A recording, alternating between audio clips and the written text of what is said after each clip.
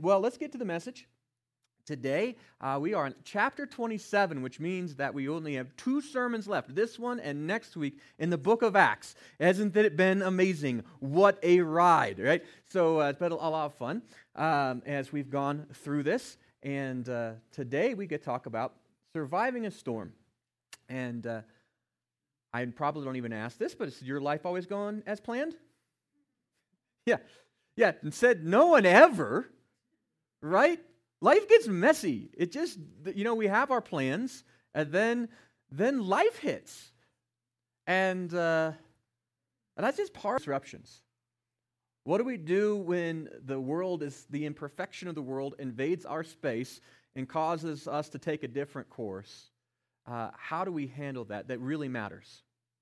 And today we're going to talk about how the example of Paul in the midst of this, but the principles that we see in God's Word of how we don't only have to face the storm, not we just survive the storm, but how we can navigate it well. And so let's get into, of course, before we get into the passage itself, we have our memory verse. It's only got this week and one more week. I hope that by now, if you've been here with us through the summer, that this is really starting to stick. And really beginning to make a difference in your heart and your life. But if you're new with us today, you're our guest, or maybe you've been putting it off because you're a procrastinator, that's fine. Now is the time to really want to set this into our heart and mind. So in order to help with that, we're just going to say this a few times and let it stick and power of God's Word. So here we go. 3, 2, 1. I consider my life worth nothing to me. My only aim is to finish the race and complete the task the Lord Jesus has given me. The task of testifying to the good news of God's grace. Acts 20:24. And you know what? We can testify to the good news of God's grace even in bad times. Isn't that great? And that's what we talk about today. So, if you have your Bibles, why don't you open them up with me? Join me on Acts chapter 27. If you're using one of our Bibles, it's going to be on page 780. If you forgot your Bible today or you need a Bible, don't worry about it. We have some by the sound booth. You can use one of those. And if you need a Bible, just keep it. That'll be our gift to you.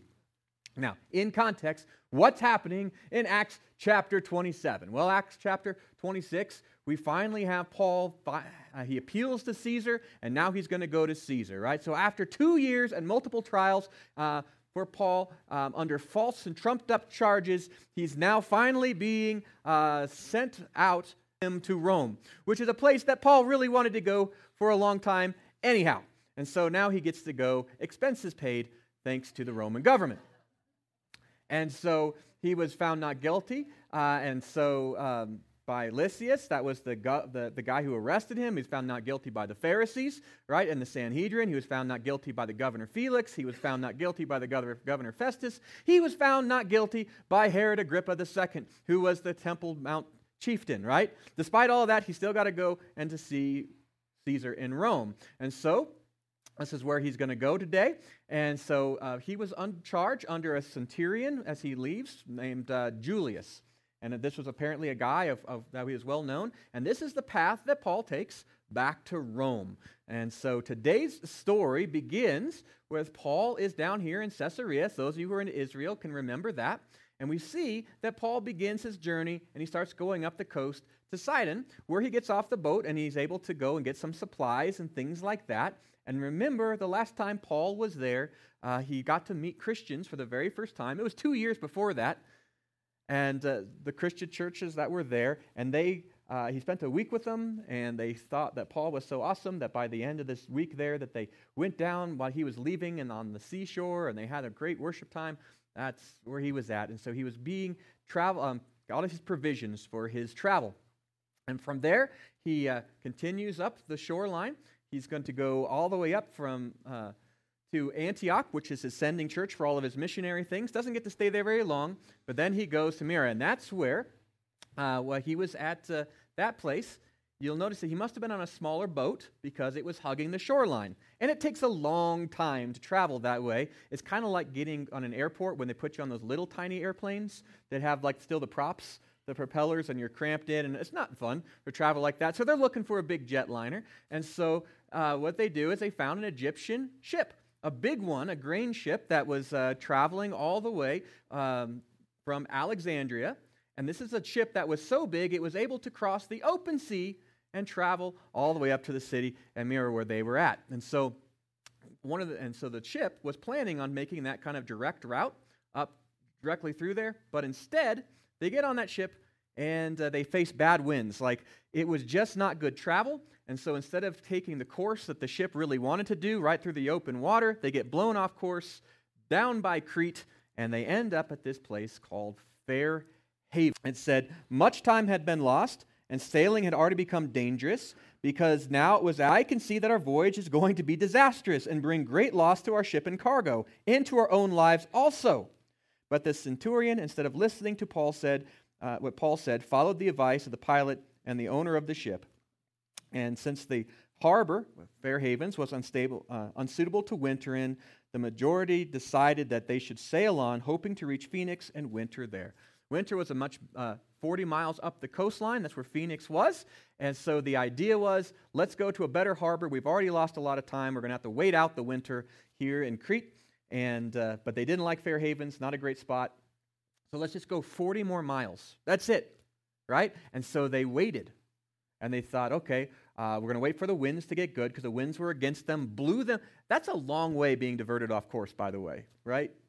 You think you're going to go straight to Rome, to Italy, and you end up getting blown off into Crete? Things weren't good. That's a lot of wind for a big ship to be blown off like that. So they wait. The wind looks good, right?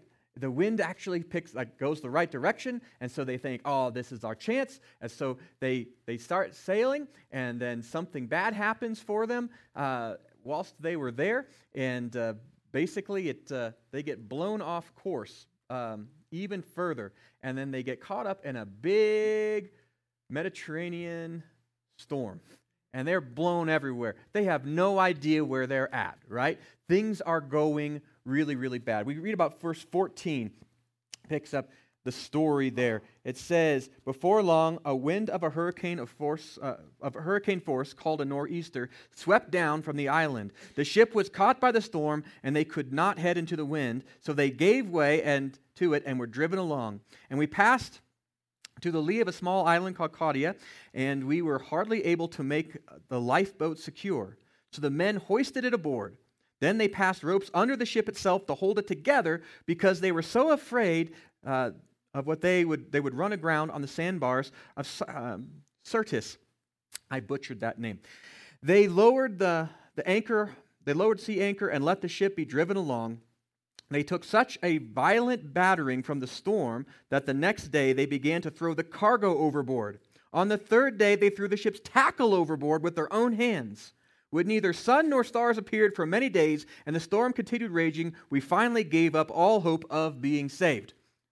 Have you ever been in a time in life where it just seems like they got bad? You waited for something good, you thought the timing was good, everything seems right, and then everything wrong happens? I mean, they were in a bad shape, vessel, and they say, let's throw off all this stuff that's going to make this ship make money, right? The ship's owner was on the boat. He had to make that call. The things are bad when he's like, well, I'm going to lose everything, my entire life savings, everything, but we're going to live. And that wasn't enough. And finally, they're like, even the tackle, that's so they could eat. They are now lost without fishing lines or nothing, right? Without any source that they're going to have any type of to get new food or anything like that. They have basically done everything they can just to stay afloat. But there is no hope for them at this point. And I imagine you could feel pretty depressed. And that's really where they were. And so in the midst of all of this, we find that they weren't alone. That Paul was there and around a bunch of people where everything is going wrong. You look at everything out there and everything looks like it should continue to go wrong. There's no reason for hope. We're all lost. Everything is bad. The pessimists are right. This is where they were at. And in verse 21, it said, after they had gone a long time without food, Paul stood up and before them and said, men, you should have taken my advice and not sailed from Crete. I love how you just got to get that in there. Like, I told you, and we wouldn't be in this mess. He had listened, but, he was still human. He says, and then you would have spared yourself this damage and loss. But now, I urge you to keep up your courage, because not one of you will be lost. Only the ship will be destroyed. Last night, an angel of God, to whom I belong and whom I serve, stood beside me and said, 'Do not be afraid, Paul. You must stand trial before Caesar, and God has graciously given you the lives of all who sail with you. So keep up your courage, men, for I have faith in God that it will happen just as he told me. Nevertheless, we must run aground on some island.'" In the midst of the storm, when everything seemed lost, God shows up and gives them not the perfect promise. Oftentimes, when we're in the middle of the storm, we're like God. We know that Jesus can just be like, "Hey, storm, be quiet," and it can happen. But that's not always how God handles the storms of life, both figuratively and literally. Sometimes in the midst of the raging storm, he comes and he gives us peace. The storm was still a typhoon. It was still raging. They were still being tossed around. They still didn't have food. Jesus didn't show up with sandwiches, right? They were still out there, but God had given Paul a promise. First, that he was present. God was not absent from this. He wasn't away. God still had a plan. This massive hurricane couldn't destroy Paul's purpose. And so God shows up, says, "Paul, I told you you're going to go to Rome. You're going to go to Rome." And then you see the grace of God in the midst of this, because Paul was with a bunch of not Christian sailors and soldiers, right? With people that didn't worship God at all. And in the midst of all of this, in the midst of probably they were in there praying to their own false gods and all these types of things to no avail, and they were probably cursing their false gods to no avail, Paul shows them and testifies that there was a true and a real God. And that real God is a God of grace and of mercy and of power and of purpose. Now, if you were the men of that ship, and it was clear waters, and Paul stood up and said that my God is protecting us, and we're going to get to Rome safely, they would have mocked him. But something happens when you're in the middle of the water and you've thrown out your tackle and all the rest of the stuff, right? And you're floating around and you think you're going to die. Sometimes we get more open to new suggestions, new possibilities. So you find that most people who come to church here for the very first time, most of our new guests, not all of them, but oftentimes our new guests usually come in a time of turmoil. When there's pain in their life, when there's something unsettling, when they've lost their job, or they've lost their love, or they've lost something, when life isn't stable. God doesn't always cause the storms, but he will prove himself to be stable in the midst of them. And that's what we find with Paul. He stands up and he gives testimony to Jesus. And here's the thing. He didn't say it was going to be easy. He said, we're going to lose the ship. And if you were the ship's owner, that's pretty bad news. Right? It's going to be rough. We're going to lose the ship. We're going to run aground. And I don't know, I've never been in part of a shipwreck, thank the Lord. Well, I take that back. I was rafting once. And we went down on a rafting thing, and our raft got stuck on a rock, and then it deflated. And then we were stuck in the middle of the river with a deflated raft. That's as close as I've ever been to a shipwreck, and I'll tell you, that wasn't fun. But this was going to be a real shipwreck. They were going to run aground, and it was going to be chaotic, and things were going to be uncomfortable, and they're all going to get wet and cold and be washed up to shore like, wet rats and all that kind of stuff. It wasn't going to be fun. But the promise was, God said, I'm not going to spare you the difficulty, but I will spare your life in the midst of it. And so, with that great encouragement, they drifted for another 2 weeks. You ever received a promise or anything like that? You get a promise of His word, and then it seems like nothing? 2 more weeks of darkness and rain and misery. 2 more weeks. And I imagine Paul was probably like, okay, Lord, when are we going to run aground? But they were going to run aground. After 14 days of all this kind of stuff, they get close to the island of Malta and land ho. They start taking these soundings, and they're checking the ground. They're like, oh, ground is getting closer, right? And so what they do is they start to make preparations, and some of the soldiers try to escape. Actually, some of the not the soldiers, the sailors. They have that lifeboat on there. And some of the sailors pretending to be getting the ship ready to crash, they look at that lifeboat and they're like, this looks pretty good. And the sailors are like, man, we could just leave all these other people behind. So they're getting ready to do the lifeboat, and Paul's like, hey, if those guys take the lifeboat, then God's deal with you is off. Now, he didn't say God's deal with me is off. Paul would be just fine. Jesus said, you're going to be in Rome. But Paul speaks up and says, if you let those sailors steal the lifeboat, then there's no promise that any of you are going to survive. And you see the faith now of the soldiers. They cut the lifeboat. These men who once had no faith in Jesus, no faith in God, they were taking Paul prisoner to Rome. All of a sudden, they're now taking orders from him. Because they have faith in God, because it's the only hope that they have. And so they cut the lifeboat free. And so we read about that verse, we'll pick it up, verse 21. What a great story. It said, Paul gone a long time without food, and Paul stood up before them and said, oh wait, I already read that. We go to here, verse 29. Fearing that we would all be dashed to the rocks, they dropped anchor, and then they anchored from the stern, and they prayed for daylight. In an attempt to escape the ship, the sailors let the lifeboat down to the sea, pretending that they were going to lower some of the anchors from the bow. Then Paul said to the centurion, unless these men stay with the ship, you cannot be saved. So the soldiers cut the ropes, and they held the lifeboats, and they just let it drift away. And then before dawn, Paul urged them to eat. So apparently they still had some food on there, but apparently, being in a rocky boat's not the best time to eat. And they hadn't eaten for a long time, right? For the last 14 days, he said, you have been in constant suspense and have gone without food. You haven't eaten a thing. Now I urge you to take some food. You'll need it to survive. Not one of you will lose a single. Do it to God in front of all of them. Then he broke it and began to eat. And they were encouraged, and they ate some food themselves. Altogether, there were 276 of us on board. This was not a small ship. And Paul now testifies not only that God will save, but he demonstrates it in his own life. He says, we're getting close. We see that we know we're going to wreck, but we're going to be in the water probably a little bit. You're going to need this. And so he begins to eat himself, right? He begins to take some of that food, that precious food that they still have, and he shows them that he personally has faith in God. He's like, I know I'm going to survive. I'm going to eat. And he sets the example, but he doesn't just set the example and taking the nourishment. What does he start with?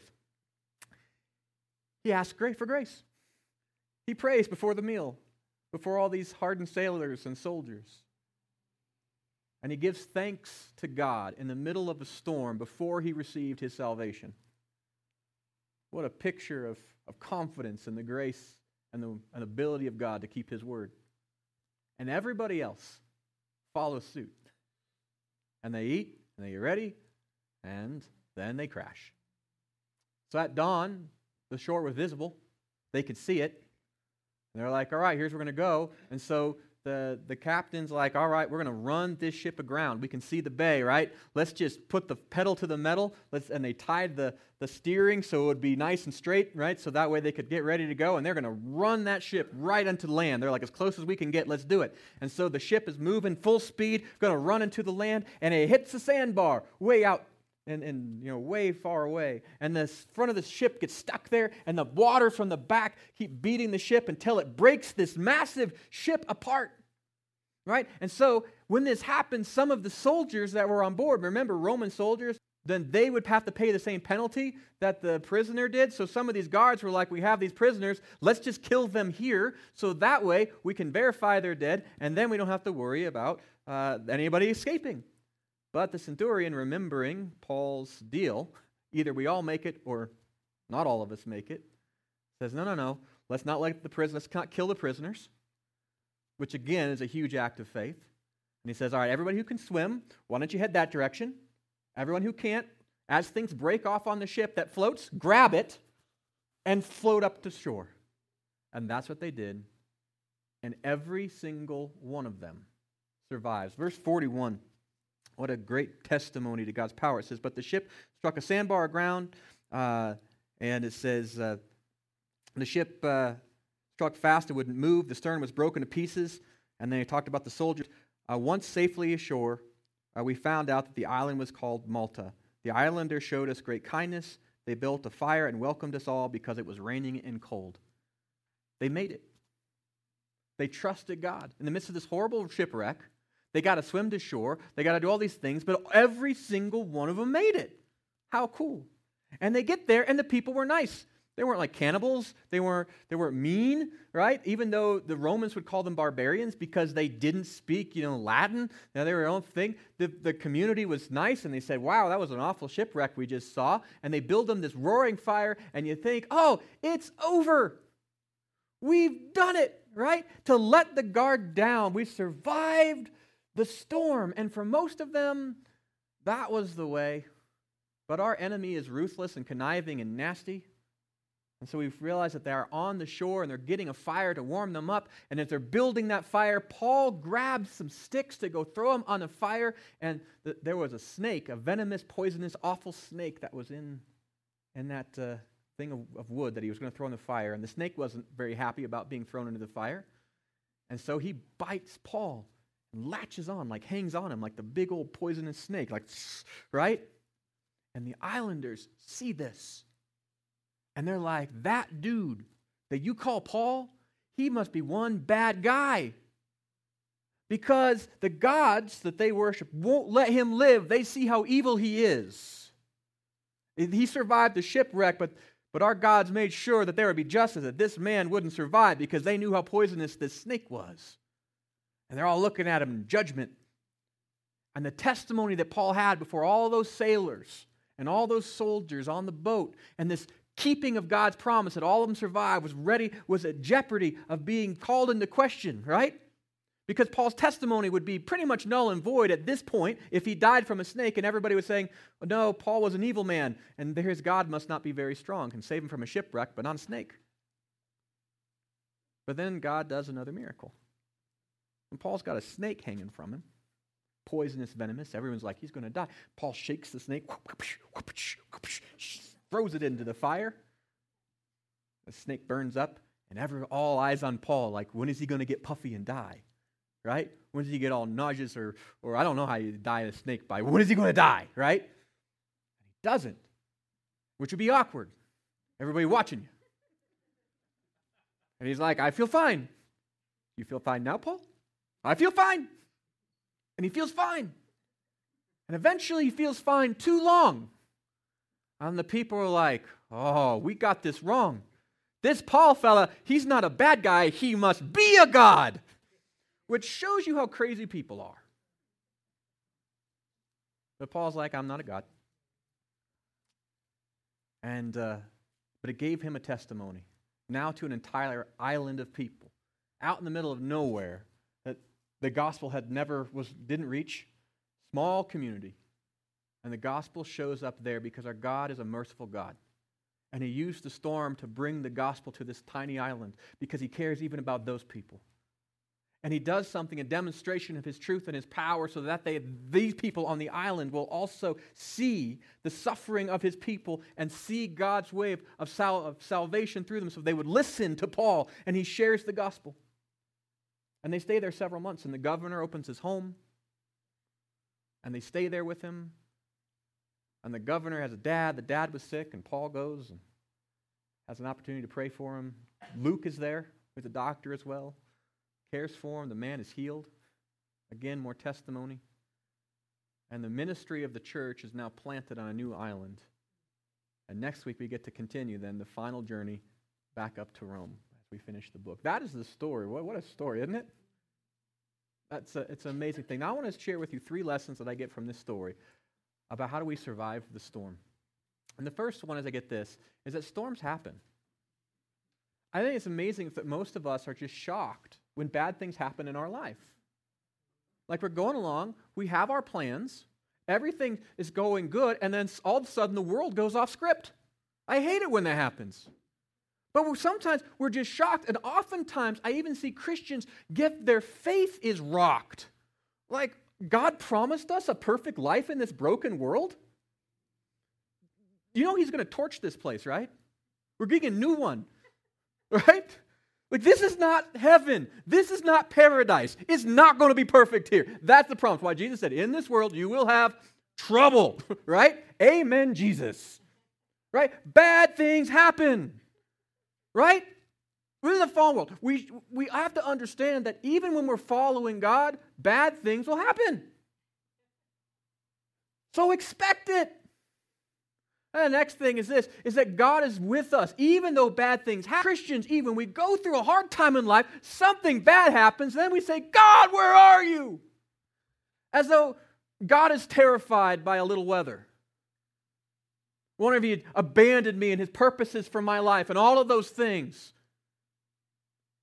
No, God is still with us. His promises are still true. God sent an angel to show up visibly to Paul because he needed it, probably. He was probably a little discouraged. Paul had a promise from God. You're going to go to Rome. And now he was spinning around on a boat, middle of nowhere, with no food, no nets. Things look bad. It's easy to question, God, are you still in this? One of the great things about our faith is that it is a faith. That we don't have to just trust what we can see. And the reality is that no one lives life without faith. Everybody trusts things that they can't see. All of us, all the time. Right? I mean, you go to a restaurant, you sit down, right? Most of us just drink the water that's there. I don't know if they didn't get that water from the toilet. Right? I didn't check it. I didn't know where it came from. I just have faith they didn't. All of us, every single day. It's a reasonable faith, isn't it?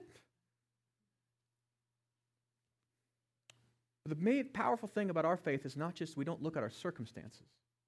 We don't have to look at what's happening today and say, well, God must be kicked off His throne. God must hate me. God must not have a purpose in all of this. We don't have to.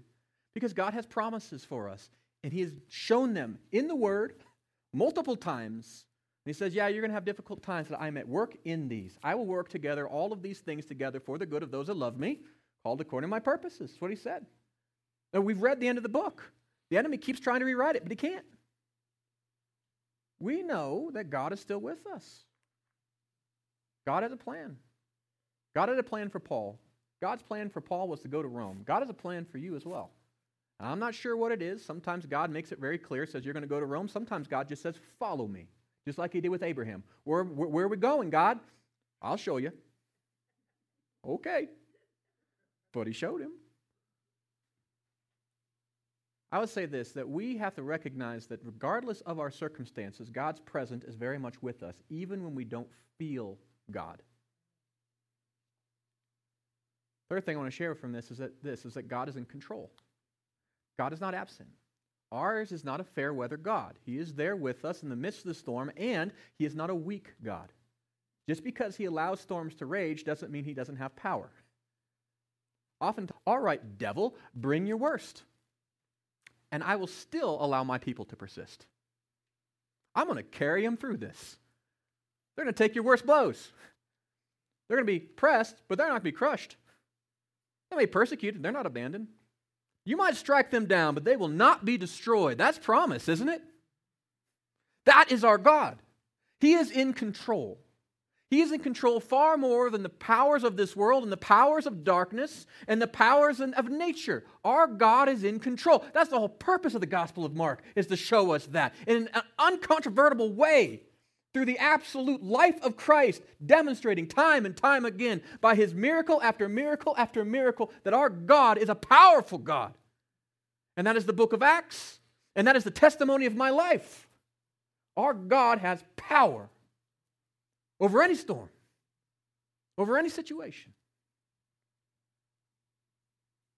And that's why we can trust when it says in Romans 8:28 that God can work together all things for the good of those who love Him, called according to His purpose.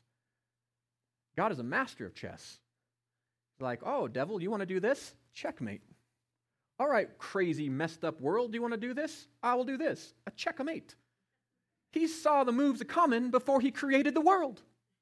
You're not going to trick Him, and you're not going to surprise Him, and you're not going to outdo Him. The safest place in the world to be is in the will of God. The most dangerous place in the world you can be is outside of the will of God, feeling secure. So how do we apply this? I think the first thing we want to do is we need to expect the storm. Right? We have to, in our life, say, I expect that bad things are going to happen. I don't know what it is, but this isn't paradise yet. Right? I'm going to live my life planning for good things, praying for good things, but I expect that bad things will happen. I don't know, like maybe a praise place that we just finished 5 years ago is going to flood. Happens. Health problems are going to happen. Financial problems will happen. Relationship problems will happen. Okay, happens to everybody. The difference is that we have a God that's in control. But I think we got to begin with this idea that the world doesn't owe us peace. That God doesn't owe us peace in this broken world. He offers us a peace in the midst of this broken world. When Amy, my wife, started getting sick, but much different than her, because I expected the world to go according to my plan. Because up until that point, mostly it did. And so when she started to get sick and things weren't going the way, I went up that mountain there and I asked God loudly, repeatedly, and with some colorful language at times, why me? Why us? I was like, there's some nasty people in charge of North Korea. Why not them? Right? I could think of 1,000 people, God. Why my beautiful, sweet, wonderful wife? Why me? That's where I was at. And you know what God did? That's the first things he didn't do. He didn't bring lightning. He didn't just torch me and said, here's why. Right? He gave me grace, and he loved me through it, but my wife handled it much different. Amy said, why not me? What makes me different than anybody else? Aren't I human? Don't I live in a broken world? Aren't we all humans part of the problem that we created this broken place? Isn't that part of the purpose in this? She said, why not me? Her question was, God, what are you going to do? What are you going to do through this? Oh, what a great picture of maturity. And I think one of the things when we begin to expect the storm and bad things happen in your life, to have that change, to stop saying, why me? Yeah, you're a child of the King. Heaven is coming, right? Perfection is ours. It's coming. But in this world, you're going to suffer. Okay. Say, why not me? Isn't it better for you to suffer because you have the hope of God? That you can at least show something redemptive in the midst of it? But say, God, if you're going to allow me to suffer, what are you going to do? What are you going to do? Second thing is that this, is that we don't fear the storm. Storms happen, but how many people live their life terrified of the future?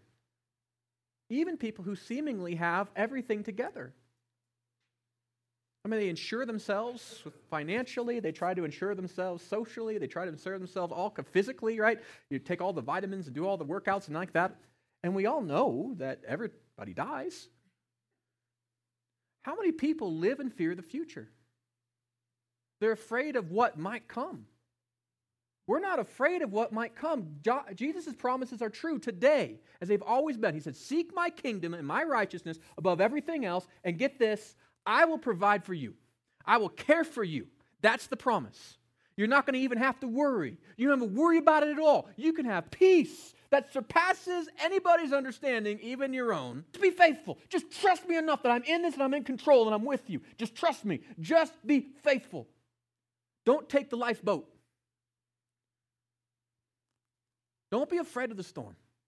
It comes and it will bring God glory. That's why it's coming. We have an opportunity to build testimony. The storm is bigger than you. There's a great lie that's out there. The enemy brought about it a couple generations ago that said this, that God will never give you more than you can handle. Baloney. That is just a lie. Word of God doesn't say that at all. It says he's never going to give you more temptation than you can handle without sinning. Right? We can't ever blame God. The Lord made me do it. We can't ever do that. That's what the Word of God says. But as far as your problems, yeah, they're going to be bigger than you. That's why you need a Savior. Right? That's why we need God. That's the miraculous power. That's the testimony in our life. When people look at what we came through, they can't say, well, he was just a good swimmer. They'll look at me like, I have got nothing. I don't know how they went through that. Your God is bigger than those things, and your God is at work, so just trust Him. You might even know His plan, but just trust Him. Just follow what He tells you to do. He will carry it. He will build testimony through these things. So we don't have to be afraid of the storm. It's not bigger than God. And your God is with you, and your God is powerful. And that's why we do this last part, is we keep the faith. Keep it. Right? All God asks for us is to obey. God never asks us to understand. Isn't that cool in Scripture? God's not always like, hey, you have to get this mentally right. He just said, trust me. There's a lot of things that God tells us to do that I don't fully understand. He says, love mean people. Bless those people who are being absolutely nasty to you and they're totally wrong. Bless them. That will never make sense to me. But he says, do it, so I do it. He says, forgive people when they don't deserve it. Is that going to make sense? No. But I'll tell you what, it's a powerful thing. Our God doesn't always make sense to us. His ways are higher than our ways, but he just says, trust me. And can we trust him? I think sometimes when you're out spinning around the middle of the ocean with waves going up everywhere and everyone's like, oh, doom and gloom, it's easier to say, okay, well, what do I have to lose? I'm going to trust God. I think the bigger test is when on those nice, beautiful days when the sailing is smooth. Can you still trust God then too? Can you keep the faith then and say, well, I think I've got a better path? Keep the faith. He asks us to do. Know that he's got a purpose in your life. Cut the lifeboats. Too many of us have another plan. We have a foot on the boat of faith, and then we have a little lifeboat on the side, just in case, God doesn't do what we want him to do. Jesus said, listen, if you put your hand to the plow and you start moving ahead and you look back, you're not worthy of the kingdom. That's what he's talking about. He said, listen, you have to be in or out. Trust him or don't. And I would say, what are your options? You have God or you don't, but you'll still have storms. Trust God. Keep the faith. Wait on God, and when everything falls apart and the ship falls to pieces, swim to shore. Right? That's sometimes what we have to do. And let the salvation of God come. There's two actions that are for us in Christ. Then keeping the faith is patience. We've got to wait on God. Right? Sometimes he gives you a promise, and then 14 more days, you're spinning around the ocean, you're like, I don't know what the time is, and then eventually you're like, land ho, okay, here we go. Wait on God, and when the opportunity comes, take faithful action. So, today, we talked about how we survived the storm. Storms happen, right? We learned that. I think we all agree. God is with us in the storm, and finally, we say that God is in control, right? So, how do we respond? We expect the storm. We're going to do. We're going to keep we're not going to fear the storm. We're not going to fear life. Christians are not fearful people. We look boldly into the brokenness of this world, and we say, with the kingdom of God is going to advance boldly and amongst us. Hard times, good times, doesn't matter. God is still in control and is with us. So just keep the faith. That's how we survive the storm. How about for you? How do you apply that into your life? How do you begin to apply these truths to your life? And your connection card today, I invite you to take that out. And there's a couple things that you might want to do to help you put to action some of the things we talked today. And the first one I'm going to encourage you to do is, why don't you read or memorize Acts 20:24? Right? Because that is our goal. That is our mission. I consider my life worth nothing to me. Okay, if the devil takes me out to be absent from the body, to be present with the Lord, amen, praise God, okay. It's not about self-preservation. It's about the kingdom of God advancing here. I have an aim. My only aim is to finish the race, complete the task. The task is testifying to the good news of God's grace. Even in the midst of hard times, there is still good news. God is in control. He's testifying you through this. He's good. Memorize that passage. Allow it to set your heart and your thinking.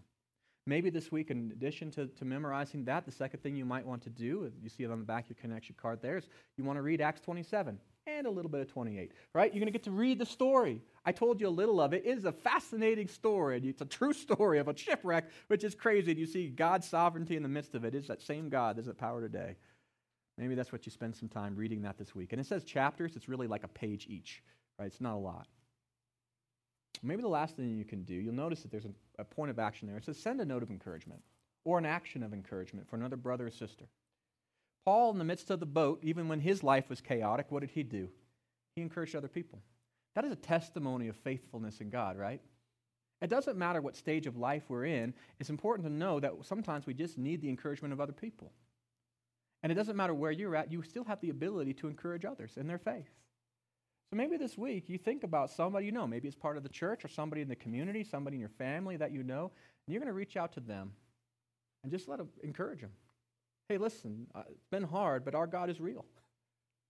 I've been praying for you. This is not the end. Today is not forever. Every storm has a beginning, but every storm has an end. Press on. Encourage one another is what the word says, all the more as we see the day of the Lord approaching. So maybe you put that to practice this week, a way of showing your faith, even in the midst of the storm. Whatever your commitment was, I encourage you to make that, but also on the bottom of your connection card, there's a place for you to write down your prayer requests. Please let me know how to pray for you this week. It's a great joy and a privilege that I get to have to be able to pray over you and with you this week. So please mark those down. In just a minute, we're going to take our offering.